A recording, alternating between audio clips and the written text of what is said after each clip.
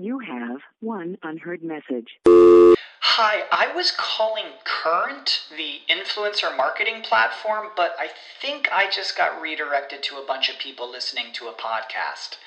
Well, anyways, I was calling Current because I was told they could help get my brand set up on TikTok Shop, and even build out an affiliate program of content creators promoting my brand, and even have those content creators go on live streams and promote my product there.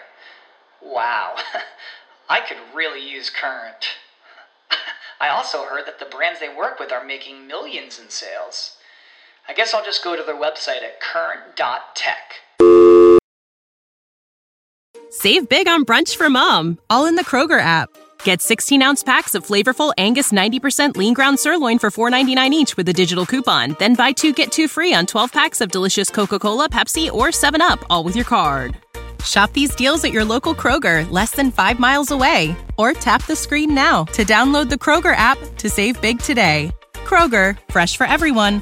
Prices and product availability subject to change. Restrictions apply. See site for details. Hey everyone, Kevin Goatee here from Gutting the Sacred Cow, the podcast you're about to listen to. Wow, we had ourselves a hell of a discussion today with AC Rowe, who came in to try and take down the Wolf of Wall Street. Before we get to it, please, again, go to our social media, Gutting the on Twitter, and just give us a follow.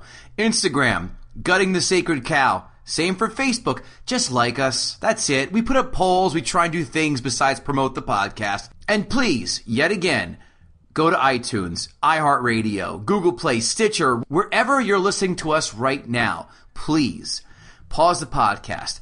Give us a 5-star rating and a quick 1 to 3 sentence review on how great we are. It really helps. We're trying to get the podcast numbers up so that way we can become more sexy to advertisers. And those suits on Madison Avenue go, hey, Kevin and Kevin, let's give those guys a few bucks so they can kind of get out of corporate America already. That's all we're asking. And now, on to the podcast. Gather round, here's what I know. It's just that this cow has got to go. I know some people kinda like it, yeah, it's trending right now. Yeah, that doesn't matter, cause we're gutting the sacred cow. God damn it, we're back again, Gutting the Sacred Cow. I always do this. Is this episode 8 now? Sound about right, Kevin? Yes. Kevin Israel's back in the house. Today we are joined by AC Rowe. Hello, guys. What's Producer happening? extraordinaire. Just living the dream, man. Sitting here with you guys in wonderful New Jersey. Yeah. Yeah. New Jersey is wonderful. Isn't You know, it? I had somebody tell me the other day, it's like a place where people are disproportionately proud of something that's slightly better than mediocre. And I firmly agree with that. I've said in my life I'm living a B-, so that sounds about right. I just came back from Disney World, as I was talking before. It's so funny. The Southern people, I know since you're from the South, you're going to get a good laugh. It's like wherever they travel, they always have to fly their colors in full fucking force. Oh, of course. Head to toe, Alabama, of course, those are the gross people. LSU, garb, Georgia garb. And it's just, I'm like, I'm not wearing my Yankee stuff or my Giant stuff, whatever. I'm a fan, but I need to tote it out every 2 seconds. But they're just, you could just tell, they're just annoying. The SEC producing the best of the best. Yeah. Well, you know, at the end of the day, and of course, now I'm a kid born in Arkansas, grew up in Louisiana, went to Ole Miss, and lived in Alabama for a long time. How many Super Walmarts did you have in your neck of the woods? You know, I actually had. Does your alarm go do-do-do-do-do-do-do-do-do? It does not, but I have been to the very first Super Walmart ever. Worst humble brag I've heard all day. It is by far as unimpressive as you would think that it would absolutely be. But I bet the people in it are really impressive. Oh, wow. Yeah, it's a place that, you know, it's funny. When I moved up to New York, people started asking me, they're like, did you go through culture shock when you moved here? I'm like, no, I go through culture shock when I go back and see a Super Walmart. If I can't walk to the bodega, if I can't, you know, if I have to get in a car and drive somewhere, I do have a lot of stress and anxiety around that.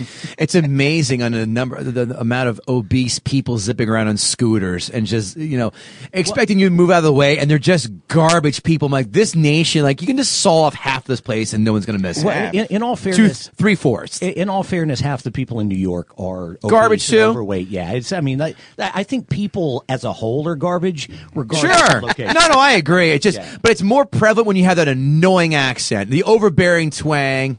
So when you want to talk about annoying accents, though, and actually we're going to get into that a little bit today in the film that we're talking about. As AC has selected, The Wolf of Wall Street. Absolutely the worst movie of the last 15 years. Hands down. The worst movie of the last 15 years. But one of the problems with it is not only Leo's accent, Margot Robbie's accent is so bad in there, it actually makes her unattractive and ruins what is undoubtedly one of the There's another one. Margot Robbie could be speaking with a stutter, a lisp, and she could still put on a fantastic performance. So Margot Robbie, hands down, that is the second best nude scene in the history of television or movies, only behind Sasha Alexander in Shameless. Disagree. Wild Things is amazing, but Sasha Alexander. Let's also not forget Shannon Elizabeth in American Pie. That's so solid. good. We're rounding out a good top 5 that I'm not going to fight with anybody over 1 through 5. On the heterosexuality in this room, we'd be getting targeted for cancel culture. But no, that was one of that we've had the last discussion we had.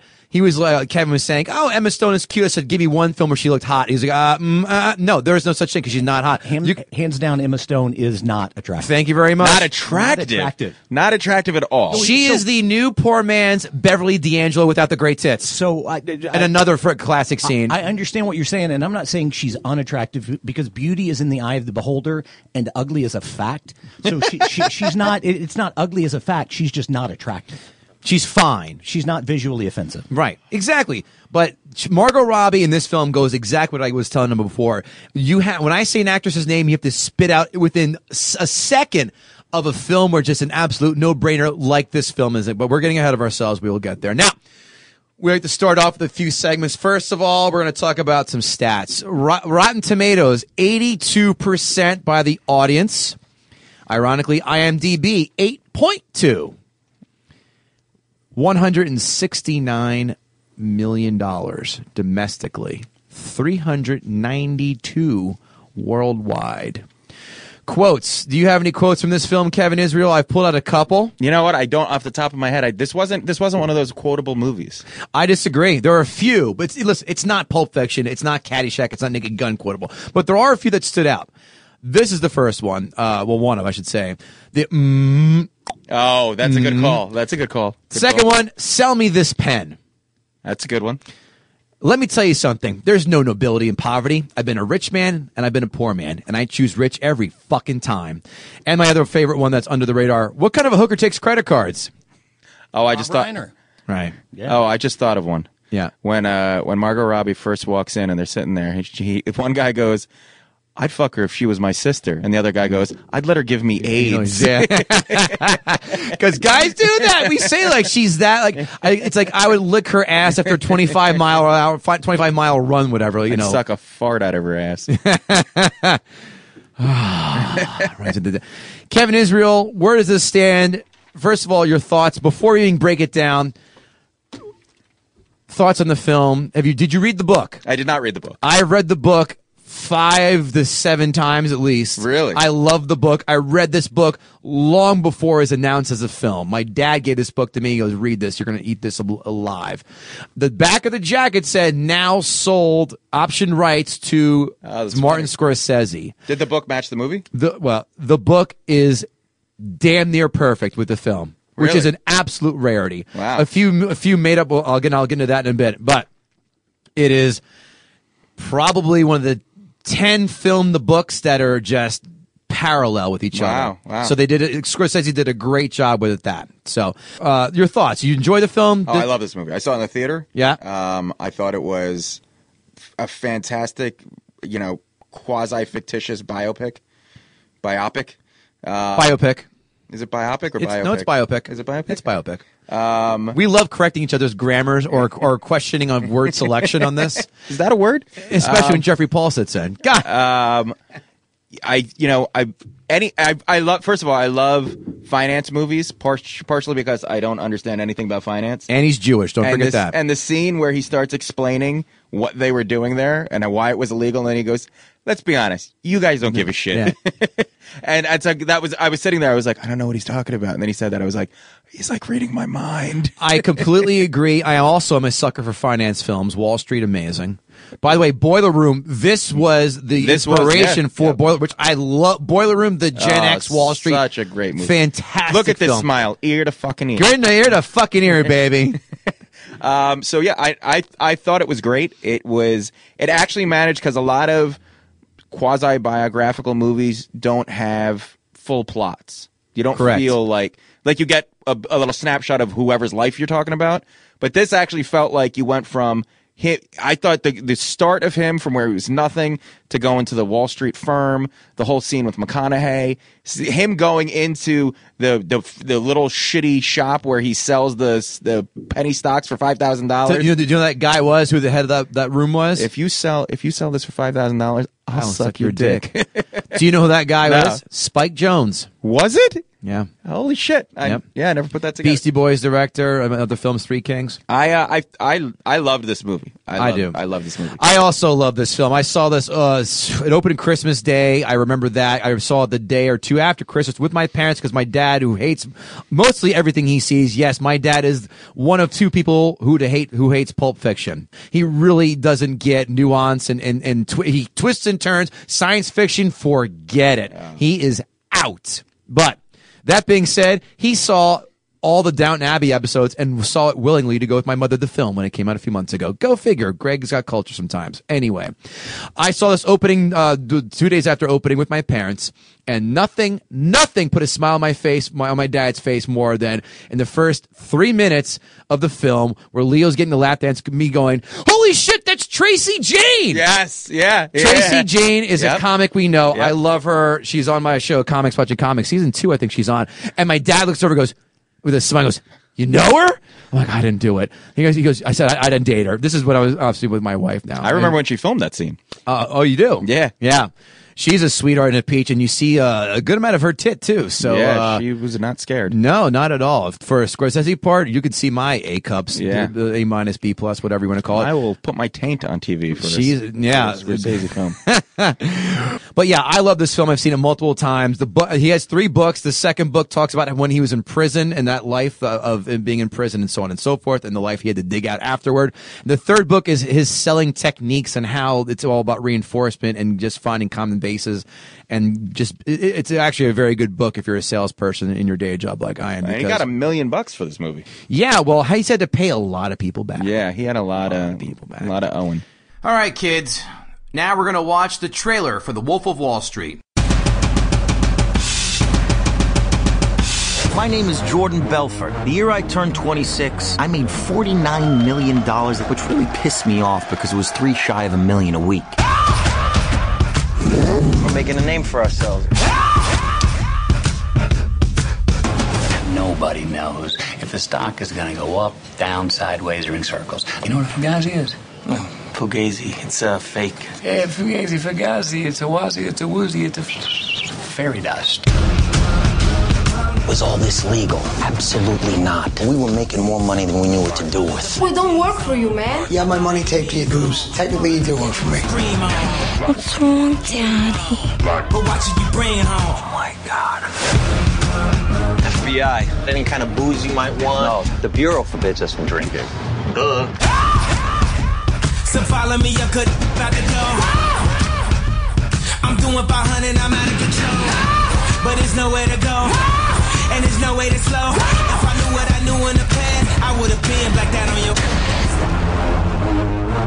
How does this actually work? There's a big money sign. They get launched at the time they stick. This is their gift, okay? They're built to be thrown like a lawn dart. 1, 2, 3! Stop. Okay? Safety first. Safety is first. We don't want to get a bad reputation. And I'm zoning, I think I'm possessed. It's the omen, I keep it 300. Like the Romans, 300. We're the Trojans, baby, we living in the moment. I've been a menace for the longest. And you know it, and you know it, and you know it, and you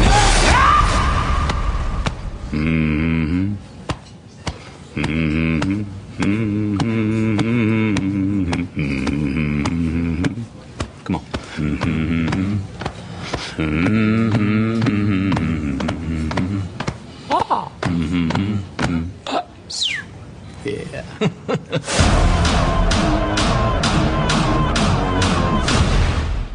Okay, next segment called 5 Fun Facts.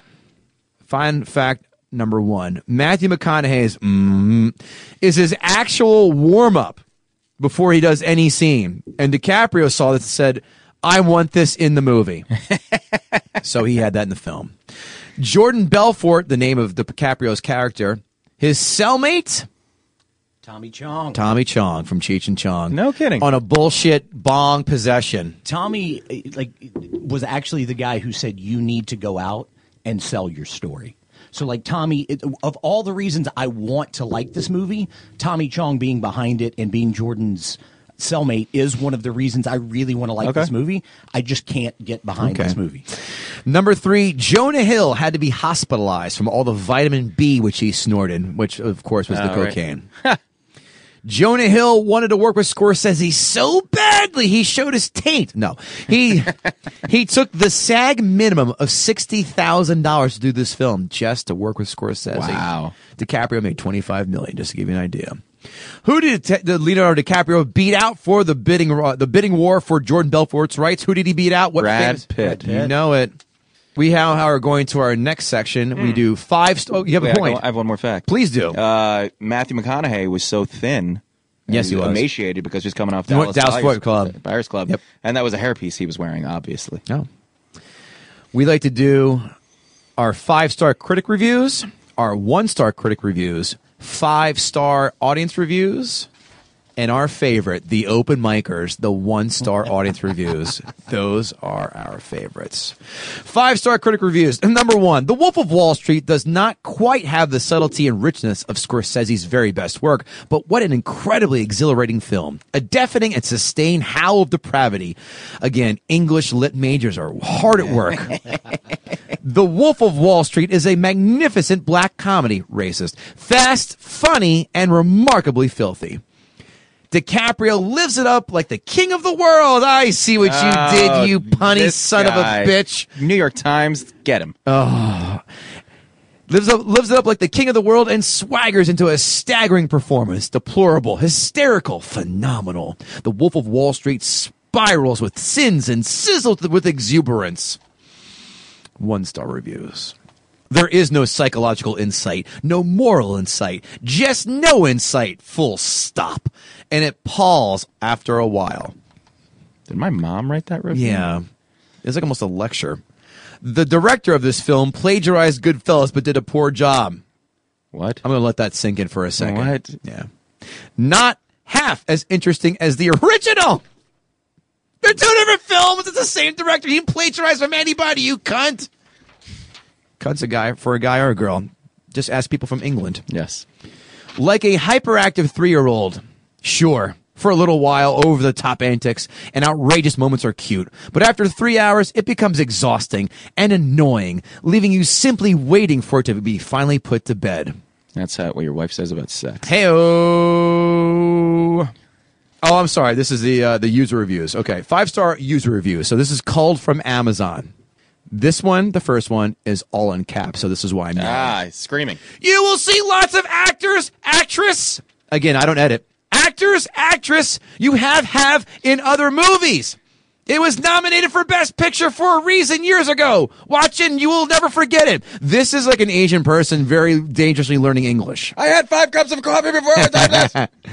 This is like a soup Nazi without the GED. Second one. The DVD has no extras, but the movie's exceptional in many ways. It's 3 hours long, and the content is such that this long runtime does not take away from the film. A must-imho. After I rented it from Redbox, I like how he's giving his buying specificities here. Unlike in years past, I seldom buy from the primary market anymore. Ooh, a bootlegger. Yeah. I don't like you because you're dangerous. Naughty. Ice man. Most titles are either bought used locally or when the opportunity is present when I'm on the road. Like the many days I'm willing to pay $3 to $5. This is why I pull them. Like the many days I'm willing to pay $3 to $5 for a day rental are long gone. How about iTunes for $2? Long before Blockbuster's demise of paying $10 for a used title, the amount I'm willing to part with now is in the range of $2 to $6. Again, I love the breakdown of his spending habits, which means he's a cheap fuck. That's why he doesn't buy from the primary market. My mother still washes my genitalia. And spread your ass cheeks after you're done taking a dump. Mommy, I'm done! Like my 4-year-old does. Clean. Bought this here when the price hit $10. With tax, it would be about $11. Considered for inflation, $13.25. This one more. This movie is awesome, funny and entertaining. Don't watch it with your innocent children. I wouldn't recommend it watching on a first date either. I would, because at least you're going to get all randy in the mood. Yeah. Especially when she's blowing the Ferrari in the first 30 seconds. You're going to know if you're down for play that night. Will you let me snort coke off your tits, baby? Yeah, my God. No? All right. 1-star user reviews. Again, the Eastville 6 o'clock mic reviews.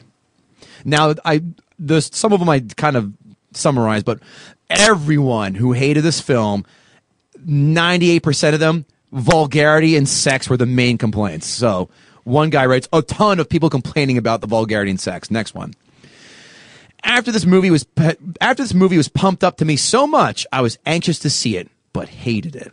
I did get amusement out of the characters played by Jonah Hill and Jon Favreau, who had one scene! One scene, Jon Favreau! Is he really going to cause that much of an emotion for you for one scene? Maybe 2 scenes. The guy really liked Rudy, man. I mean, he was a big Happy from Iron Man fan, right? I love seeing him pop up places. The movie that, by the way, the food truck movie he did is pretty good. Give that a look. Chef is amazing. I liked it a lot. I loved the original Daredevil. The kid is annoying as fuck, though. Yeah, but he's so good throughout the entire. Oh, I love the film. Yeah. Sofia Vergara, and by the way, I love the hey, Robert Downey Jr., you owe me for putting you in Iron Man. Now appear in my 3 scenes here. Yeah. The movie seemed to be at max level for the entire movie, and by that I mean, from start to finish, everything felt like it was pumped up on adrenaline and caffeine for the entirety of it all. This guy is the king of redundancy. I am a huge fan of DiCaprio, but just wasn't feeling this movie. I needed some quiet time after seeing this. That doesn't sound like he thought it was a 1-star. Right. I felt like that was like a 2 or a 3-star. But I actually think that's a legitimate complaint about the movie. Fair. The movie to me is a great collection of scenes that's not a movie. But I feel like that's how him looking back on his life, it's all these just coked up, crazy moments that were just laced together. To me, it's just a masturbatory fantasy of who he thinks he was, strung together in scenes that are incredibly too long. All right, hold on. We'll get to you. Don't you worry. I'm sorry. He can't contain himself. You're allowed to expound, but just not in this segment. He's got sheets of notes that look like Trump's notes from the impeachment. He took pictures. Yeah, exactly. He's like the cue card for SNL guy here. The only reason for the 1-star, was to open the comment box. The moral compass of anyone associated with this piece of garbage is definitely pointed in the gay direction of hell. And I think this person, the gay direction of hell. No, I'm sorry. I have my own thoughts. Is definitely pointed in direction of hell. I wrote, this person would probably send their kid to gay conversion camp or to some of them. I put the gay part up there. That's me. Next one. Typical Hollywood crap. Makes business look bad and ignore the corruption, greed, and dangerous laws passed by all levels of government. On top of that, poorly done. Looked like the story was made up as they went. No! It took place over a year. God, that's why people are dumb. And it's based off a book. Again, this is the same person who likes Peanuts cartoons, I bet. Okay, what should we do tomorrow? I know. Let's swear a lot and have some nude women run through the set. That sounds like great to me. How about Bring you? in the strippers. A typical piece of Hollywood trash. No clue how the economy works or how jobs are created and money is made. A complete farce. I pretty much think that this guy has a good handle how to make money. Actually feels like my dad lecturing me about something. Yeah. That first review felt like my mom. This one feels like my dad. And everyone watches it think they're going to hell. And I think people who say that the film is going to hell say the word cuss instead of curse, which makes me not take them seriously. A.C. Moore is here to voice his displeasure on the film. Well, A.C. Moore. A.C. Rowe. Oh my God, A.C. Moore. I was going to say, that's a paint store. Jesus Christ. I apologize. Benjamin Moore. A.C. Rowe, the floor is yours. So, first of all, for all of the reasons that I should like this movie, It blows my mind that I don't. I mean, it set a record for the most uses of the F word in the history of film. Beating Scarface, which we did 2 episodes ago. There's somewhere between 506 and 569 uses of the F word. It's every minute and a half. DiCaprio likes to say words a lot, because in Django Unchained, he also said, I think, the N-word more than any other movie used it. Yes, I would not disagree. That's your safe word, from what I understand, correct? Yes.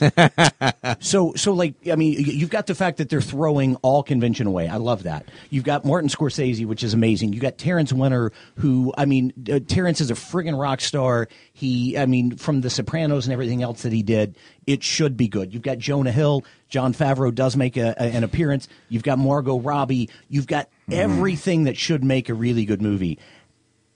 And you didn't. And the number one problem I have actually throughout the entire thing is, candidly, Leo.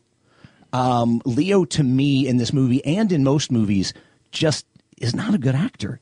It's like, to me, if True North exists at 90 degrees. You're saying Leonardo DiCaprio in other movies also isn't a good actor? I've seen Leo be good in Growing Pains. Got it. What's Eating Gilbert Grape? Never saw it yet. And Yeah. Basketball Diaries. And everything else, if True North as a human being is 90 degrees, right? Mm-hmm. If you can show me a full range of emotion within 3 to 4 degrees of that, and you can show me the opportunity when you get happy, there's a moment of recognition. When you get sad, when you get angry, there's a moment of recognition. When you get excited, there's a moment of recognition. Every time in this movie Leo goes, to this guy's point, that review's point, goes from 0 to 1,000,000, and there's never any in between. That's the first issue that I have with it. Actually, the first issue I have with it is it starts in Act 3.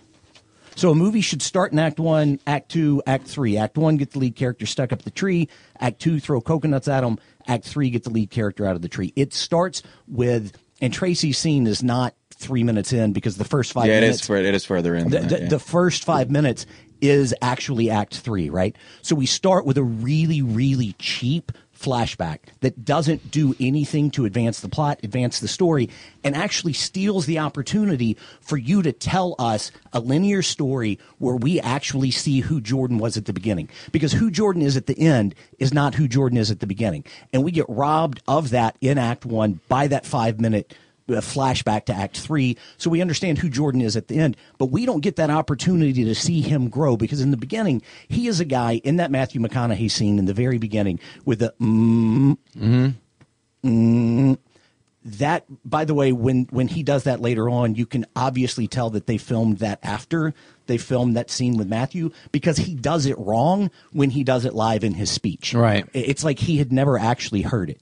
And so there's nothing in that scene that actually advances any part of the movie, that advances any part of Jordan's growth. It robs us, again, just like the flashback, of the opportunity to see who he is and how he's learning what to do. Because when he gives that speech in the chop shop at the beginning, we never saw how he learned to do those things. And we could have done that had they not done those things in the beginning. If that's something that somebody had actually done in Jordan's life, there's value there. Otherwise, it's the same thing going, Tom Hanks stole Shimmy Shimmy Cocoa Pop from his kid and put it in a movie because they needed something. We're doing the same thing. That scene goes on forever, and the only thing that scene does is it shows me that there was more depth to Jordan at some point that we don't get to see, because he won't even drink the martini that's poured for him.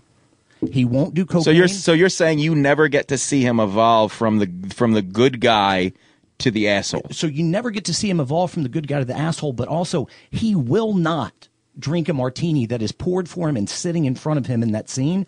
4 scenes later, doing crack. He's smoking crack with Jonah Hill. Yeah. So like, it's a missed opportunity with a great writer, with a great director, an amazing cast minus Leo and Christine Milioti, by the way, which I know she is like a darling of Broadway, but she absolutely was terrible as Johnny Sack's daughter in The Sopranos. And How I Met Your Mother. She killed the last season of How I Met Your Mother, which I think is one of the things. I think they edited out a lot of her scenes.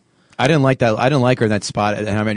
She's just, I know there's something weird about her face and her teeth are just like, ugh. She didn't bring anything to it. No. And so with that, we also have zero pathos for her as a wife. I mean, the scene in the limo, you're like, he's a piece of shit. But you don't really feel like, oh, dude, she's such a cool girl. Why'd you have to do that? You know. But see, here's my counter to your point, and I think you do make a good point. Very much. I hate in movies where they jump from the start to he can do it now. Just don't worry about it. We don't need to explain. He can just do whatever it is he needs to do at this point. And I hate that. I like the training montage. I like saying, oh, he bled and sweat to be able to do whatever it is they're saying he could do. Or he evolved, he worked his way up to crack in the back alley of wherever he was doing with Jonah Hill. But I always looked at this movie as it was through Jordan's eyes, through the way Jordan looked back on his life. And even if it is his own amped up, roided up version of what he believed he lived, I always felt that all that stuff was cut out because it was never important to him. He saw that guy that he once was and he was like, yeah, he was an asshole. Let me get to the good part. Yeah, so I get it, and that gets to my point where it's a great collection of a bunch of scenes that are all too long. You know, a scene in a movie should be 1.5 to 2.5 minutes long. That's how long most scenes should be, with the exception of maybe 1 or 2 really important things happening inside of that scene. The average scene time in this movie is over 3.5 minutes long. And so it's a great collection of these pieces together. And, you know, you're talking about the training montage. There's never any story development in any of it. It's just clip after clip after clip. And then it goes into this weird fourth act, like they're on Titanic when they're on the boat, kind of like, as much as I love the movie Stripes should almost be 2 different movies. Well, Stripes, the end of Stripes is awful. The second half of Stripes is awful. Yes, I 100% agree with the tank. But this, when they leave and they're on the boat and all of a sudden the boat is sinking and like there's no reason for that. And you mentioned something earlier. I loved this movie the first time I saw it when it was called Boiler Room. Like, because Boiler Room is this story. It was told from the perspective of somebody that worked for, Thomas Everett Scott was supposed to be Jordan Belfort. I really loved that story at this point. But this one, even his relationship with Margot, while you do start to see a couple of little clips, a couple of little changes, he's the guy that's in love with his wife, and there are some hookers, but we never get to see that change. We are deprived that story inside of the way that this is told to understand why the minute he sees her, he has to have her at a party that his wife is at. And I mean, I'm glad that he did, because it creates some really fun scenes later on. But those are the pieces. There's no development. There's no character growth, any change. And you guys are familiar with the concept of Chekhov's gun, right? Mm-hmm. Sure. Mm-hmm. So people listening, if you don't know, basically, Anton Chekhov said, look, if there is a gun on the wall in the first chapter, that gun better go off at some point and shoot somebody. Mm-hmm. Well, the inverse is true as well. If somebody in a movie sneezes, somebody's going to die of a cold shortly thereafter. That's right. If somebody coughs, they're sick and they're dying. Yeah. But the inverse is true as well. If I've never seen the gun can't go off. The gun can't just shoot somebody if I hadn't seen it. And there are so many things in this movie that are the inverse of Chekhov's gun.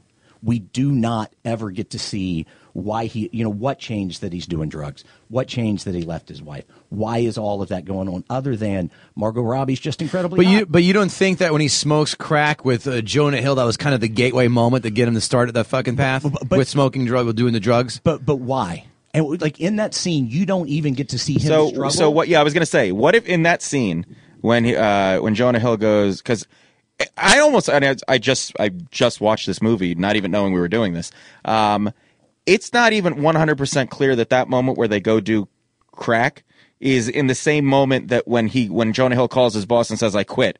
It almost feels like it's a different. It feels like it's a different moment. I do think it's a different moment, but we didn't see what transpired. We didn't see what happened. And in that scene, I think you were about to ask, what if we had seen some challenge, some angst? What if Jonah was like, "You got to smoke this crack," and he's like, "I don't do that," and he's like, "Come on, you're a big guy now, you got to do crack." If that had happened, sure. But all he says is, "I'll do one hit." And he does it, and it's obvious it's the first time he's ever done it, because he's like, "Oh my God," like it blew his mind that he did it. You know what? It's a good point. It's crack. Right. It's not even like weed. Yeah, it's like crack. he's never done drugs before, and somebody's like, "Here, take a hit of this, with this bong," and you'd be like, oh, "All right, it's crack." Yeah. Like crack is like he just jumped a few levels. He went to the top of the skyscrapers, but he did. And 4 scenes before, he wouldn't even drink a martini. Yeah, that's a good point. Like, so I mean, like Bit of a leap, you're saying. A bridge too far. absolutely. Okay. While you look at your page of notes here, I had a couple here I was going to throw in here. The first thing, the opening scene, it made me yearn for the days of midget tossing before PC culture made it taboo. I miss midgets. Midget toss. Oh, yeah. Rubbing a midget in Vegas is good luck, especially if I see him in the airport, the taxi line. That's going to be a good time. Oh no! So just, I mean, like there are little things throughout the entire movie. His wife nags him one time. She nags him one time about his business model, and what does he do? He changes the entire business model. Like she nags him. She's like, "Don't you think you should be stealing from rich people instead of poor people?" And all of a sudden, he's pulling together that team with Kenneth Choi and Ethan Suplee and everybody else. It's the show me the pin thing that bothers me too, because one, that's a question that's asked in every sales interview ever, and most people don't understand what the purpose of that is. It's funny. Mike Rowe there was a whole podcast where Mike Rowe did, and when he went to audition, because he started off on QVC, and he went in and they said to him, "Sell me this pencil." And they rolled a pencil over to him. And he sat and he went through he said he spent 30 minutes talking about a pencil. And he could see them. They were like looking around wondering when he was going to stop. And they said nobody's ever, because he went through like where the graphite was made, where the wood was made, why it's like recyclable and this whole thing. And they were at the end, they were like, nobody ever spent that much time talking about the pencil. They talked about what the pencil could do. Great. Now here's a job: you get to go up to your knees and shit and pick stuff out of it and talk to these backward ass people making $20 grand a year why it's fun to go through a water filtration plant.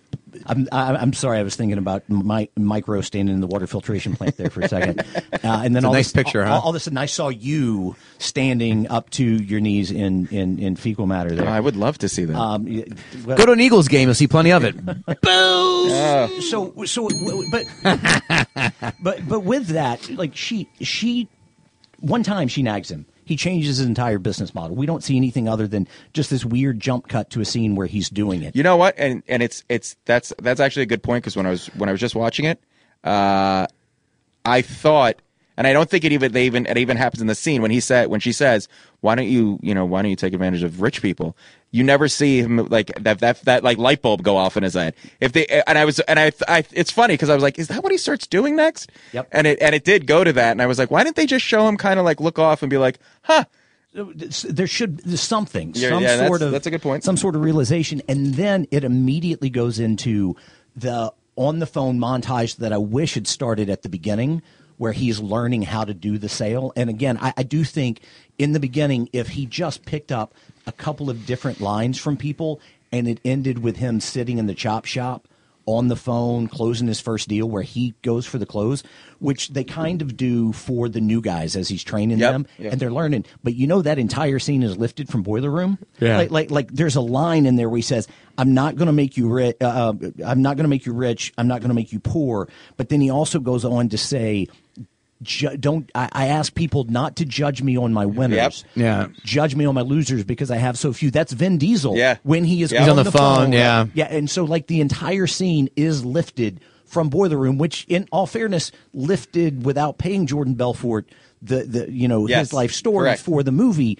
But this it does that. And it's funny because I was actually waiting for him, and I got the two movies confused because I was waiting for him to go, "You never pitched the bitch," right? Because he was at one point he's talking about that. I don't care if your wife answers, and I was waiting to say, "Oh, this is when he says you don't pitch the bitch." Yeah, and then they never did it. I was like, "Oh, that was Boiler Room. That was not this movie." It's Nicky Katz on Giovanni Ribisi's very first day. Now here's something I rewatched this morning.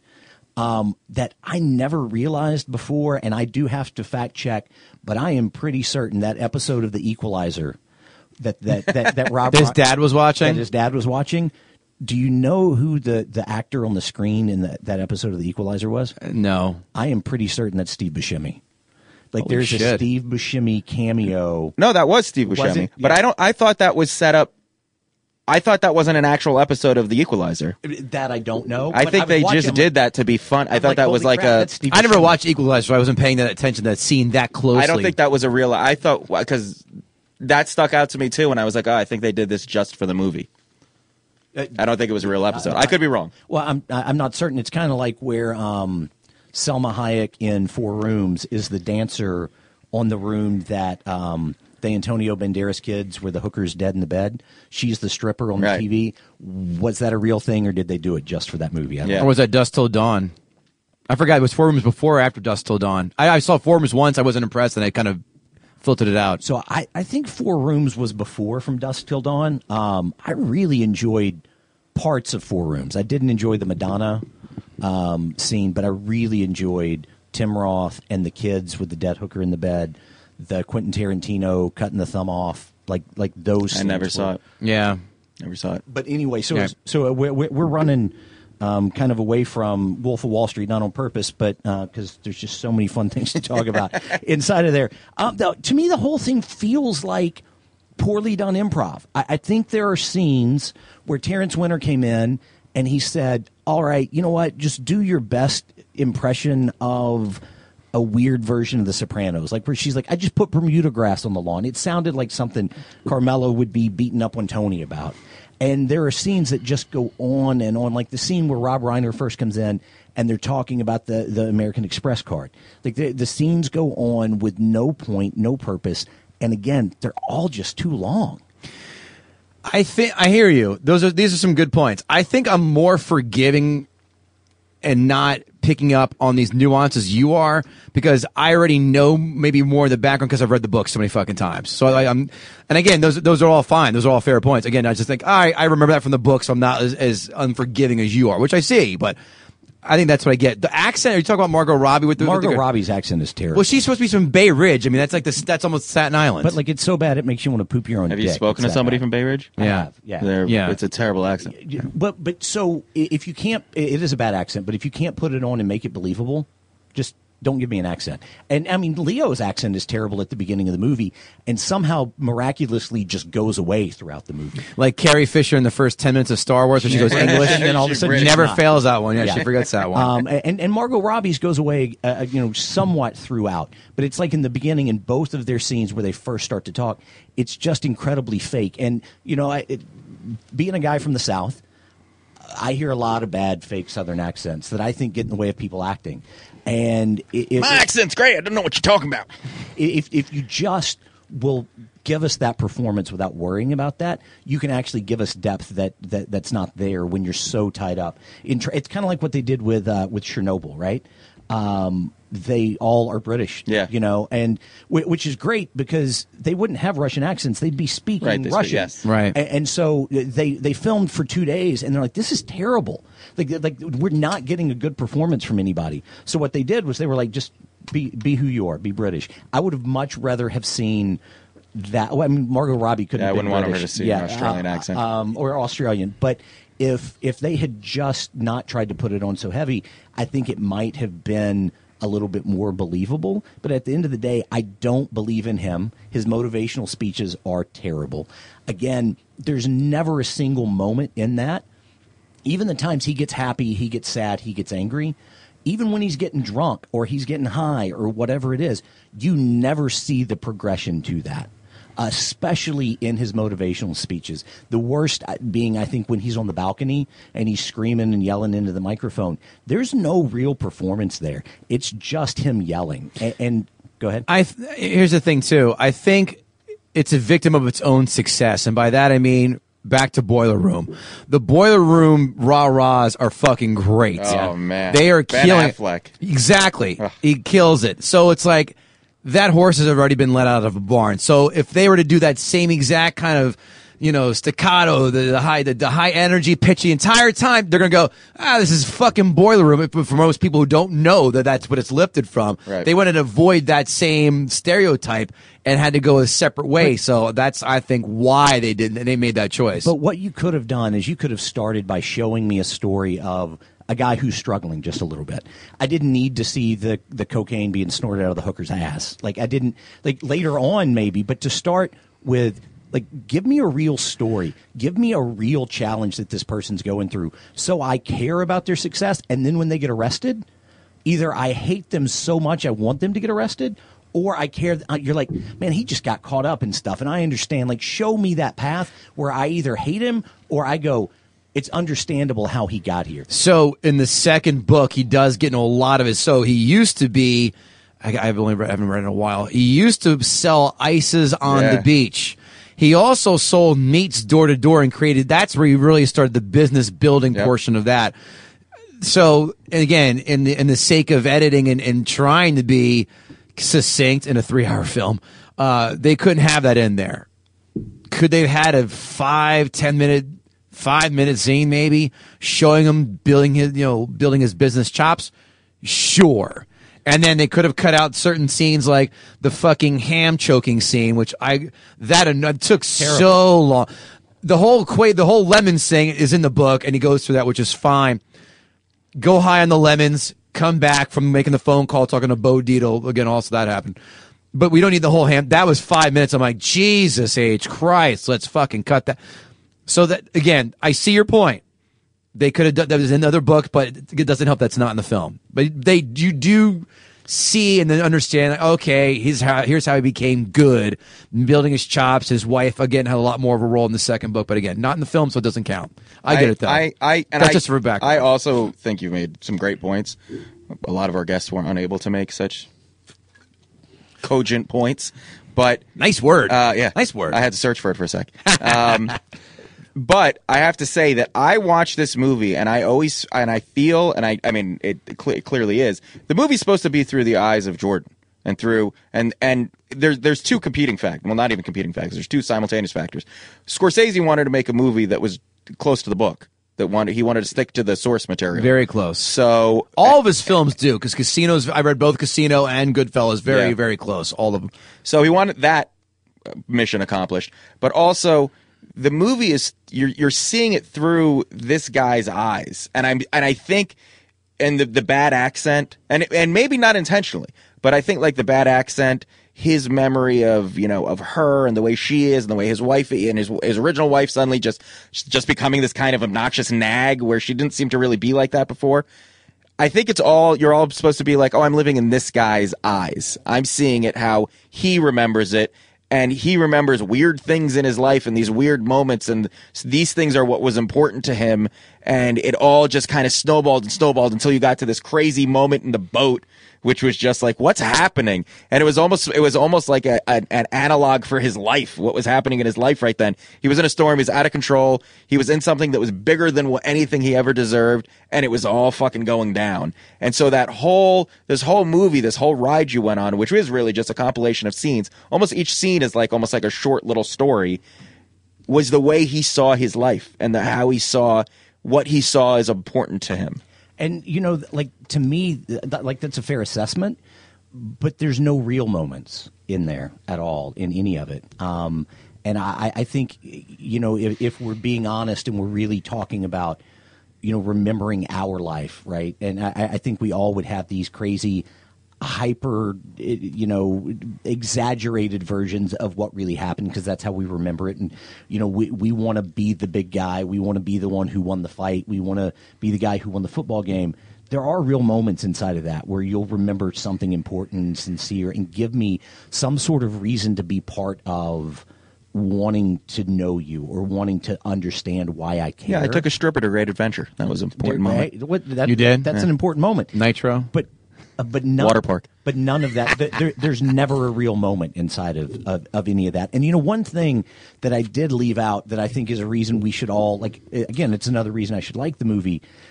It's an independent film that was made with stolen money from the Malaysian I just read a book about that guy, J. Lowe, his name is.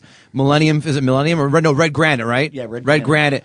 Stole all this money to be this wannabe playboy, hung out with Paris Hilton and oh my god, fucking Lindsay Lohan, and he had the whole chasing and courting of Leonardo and of the film and the whole. You're exactly right. I was going to get in that later, but go ahead, you got this. They had to settle with the U.S. government without admitting any wrongdoing. They gave $60 million back to the government which is amazing that our government took $60 million that wasn't stolen from them; it was stolen from somebody else, and they kept it. Which is absolutely amazing. That's neither here nor there. Yeah, but no, they did. They took $60 million from the Malaysian sovereign wealth fund to make the movie. So again, like there are all of these things that make me want to pull for it, but just at the end of the day, I think it's a good compilation of a bunch of scenes that are all too long, that don't go anywhere, acted poorly by Leo, and as much as I love Scorsese and Terrence Winter, not well written and not well Fair directed. assessment. Fair assessment. I had a couple more notes here, and then we're going to wrap up. I wish there was more McConaughey. I Love do him too, in this. yeah. He, But you know what? And I'm sorry to interrupt you. No, go ahead. I want to say, and I could be wrong, I think he was filming Dallas Buyers Club during. I think they brought him you're right. in while he was filming it. Yeah, he's And emaciated. they just wanted him in that. They wanted him in that for that scene. So I mean, he had what, 2 scenes? The one in the trading floor and then in the restaurant. Right. And that was it. And I think that was all he was able to give them. Yeah, I mean, I think he's so great in this. You know, the only thing missing was like a Lincoln and a rambling soliloquy the entire time. We didn't get an all right. Yeah, You know, a fugazi, whatever. It doesn't matter. It's fairy dust. John That is a good speech. John Bernthal is the perfect, prototypical so good. Long Island douchebag fuckface. So good. Jonah Hill, perfect, the Long Island annoying Jewish guy, the veneers and the whole. I love that. You want him to get punched in the face, and he did. And actually, another fun fact bonus: Bernthal actually he said, "Punch me for real," and he blasted him open to the point where he had to get his veneers fixed. Yeah. The scene that always bothered me with Jonah Hill was when he goes up to him in the diner and he goes, "You show me a paycheck for $70,000, I'll come work for you." Yeah. Of course you will. Yeah. Like, why is that an offer? Yeah. Like that makes no, like, yeah, if I go to anybody and be like, "If you can pay me this much, I'll come work for you." Yeah. Oh, okay. DiCaprio goes, no, you can come work for me, but I get to fuck you in your butt. Well, you know, there is one line in there I think is great where he's like, "Well, actually, it's $72,000 last month." Yeah. like that. I am like, okay, that's pretty strong. Yeah. I'm being honest with my statements here, and I actually wrote out my Mount Rushmore of hot films moments. Denise Richards, Wild Things. Number 1, Strong. Shannon Elizabeth, American Pie, as I mentioned before. The 2 I forgot to mention. Erica Laniak, Under Siege. That's good. You're goddamn right it is. Oh, yeah. With titties out of the Yeah. cake. And of course, everyone's favorite, and you can't go wrong, probably the most jerked off scene in all-time history of films. Phoebe Cates, American Pie. I'm sorry, Fast Times at Ridgemont High. Although the super rapey tones in the end, but nonetheless, Phoebe Cates still makes my dick hard. Well, I'm glad you're on that side of the table. We're not watching it now. trust me, it's not AC. going to reach you. Kevin Israel, did he make a dent in your opinion? He did make me think. Well done. Well done. You did make me think. You did make me question it. He did not change my mind that it's a great movie, but you made some awesome points, and you obviously prepared some good arguments. On a 1 to 10, AC, give me a number 1 to 10 for this film, in your opinion. I mean, I'd give it a 3. Wow. And I would say go back and watch it now with those points and see if you can watch it and feel the same. I just can't watch. I just watched it 2 weeks ago. I can't watch it. It's a 3-hour commitment. Yeah. 2 hours 59 58. minutes. Yeah, they had just a tick under. You're right. But yeah, 3. And I'm stretching to get to a 3. What about you, Mr. Goatee? I enjoyed it. Again, I'm a homer. Again, I read the book so many times. I loved it. The film being so true to it. You already had me there when you at least keep the integrity of the book. Yes, you do make some fantastic points. Yes, no one's going to argue it's not too long. I don't mind films that are long, as long as they don't drag. There are the ham sandwich alone scene. I was like, God fucking damn it. There are 3 other scenes I think. I got to think off the top of my head which they are, but there are other ones I know and I go, can we cut? Can we just cut? 2:45. I could have walked out of there and been just none the wiser. I think you make some good points. You're not going to change my mind. I give it a solid 7.5. That's fair. Right around there.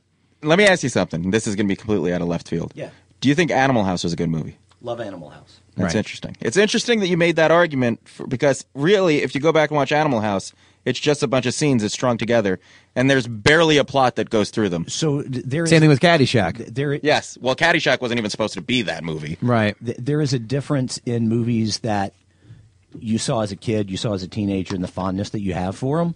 I've not gone back and looked at it, with that kind of microscope. I'm going to have to now. And I do love Caddyshack. I do love Animal House. Right, me too. But this came out, 2013? Yep. Yeah. So it's top of mind. It's something that I saw with, after I had sold my first television show and done things like that. That makes a difference. But I'll have to go back and watch Animal House. If for no other reason, watch Bluto with the mashed potatoes. Get it? AC Row, where can we find you? You can find me on Instagram at AC_Row and on Twitter at amnotkevinbacon. Oh, you certainly are not Kevin Bacon. I am not Kevin Bacon. Kind of wish you were. It'd be kind of fun, wouldn't it? Yeah, it would be cool. Then we'd make fun of Kevin Bacon. Only 1 degree. We did a shoot. I did a commercial shoot with a bunch of comics about a month or two ago for Nathan's Hot Dogs, and we're walking down the street. I was about 3 steps behind another guy I know, Nick Simmons, and he looks at me and goes, "Dude, that's Kevin Bacon." Like crossing the street, I go, "Oh, it is." He goes, "I just had an encounter with him." I go, "What happened?" He goes, I go, "Bacon?" And he looks at me with such disgust in his face, and he's like, "You're right, I deserve that look." And then and I saw Kevin Bacon like crossing the street. I'm like, that is Kevin Bacon. That's amazing. So that's my tie-in. Kevin Israel, where can we find you? KevinIsrael.com, on Twitter at KevinIsrael_NJ. And you can check me out at Catch a Rising Store for New Year's Eve. I'll be headlining. It's going to be an awesome show. So come out to that and check out my album, The Struggle is Real, on iTunes. Kevin Goatee, Facebook, Twitter, Instagram. Fantasy football jibber jabber. We are closing up the regular season. Playoffs are right around the corner, kids.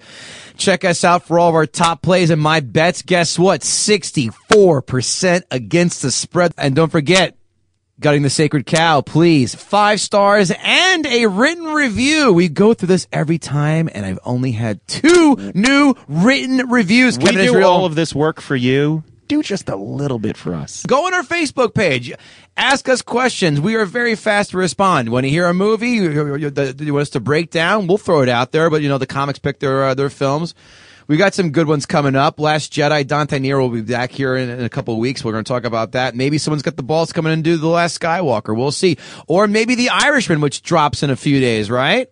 Any thoughts? With the guest, Jeff Paul. Jeff Paul, the guy who took down Spaceballs.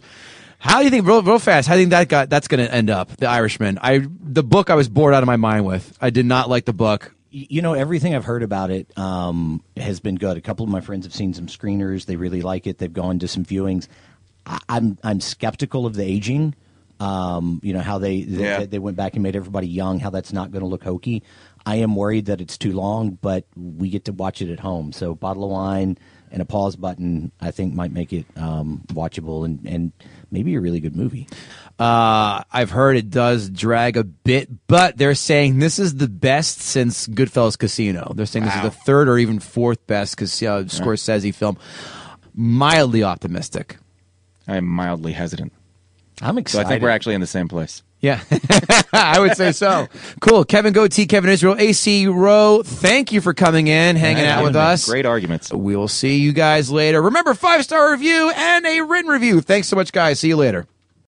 When you need mealtime inspiration, it's worth shopping Kroger, where you'll find over 30,000 mouth-watering choices that excite your inner foodie. And no matter what tasty choice you make, you'll enjoy our everyday low prices, plus extra ways to save, like digital coupons worth over $600 each week. You can also save up to $1 off per gallon at the pump with fuel points. More savings and more inspiring flavors make shopping Kroger worth it every time. Kroger, fresh for everyone. Fuel restrictions apply. Save big on brunch for mom, all in the Kroger app. Get 16-ounce packs of flavorful Angus 90% lean ground sirloin for $4.99 each with a digital coupon. Then buy 2, get 2 free on 12 packs of delicious Coca-Cola, Pepsi, or 7-Up, all with your card. Shop these deals at your local Kroger, less than 5 miles away. Or tap the screen now to download the Kroger app to save big today. Kroger, fresh for everyone.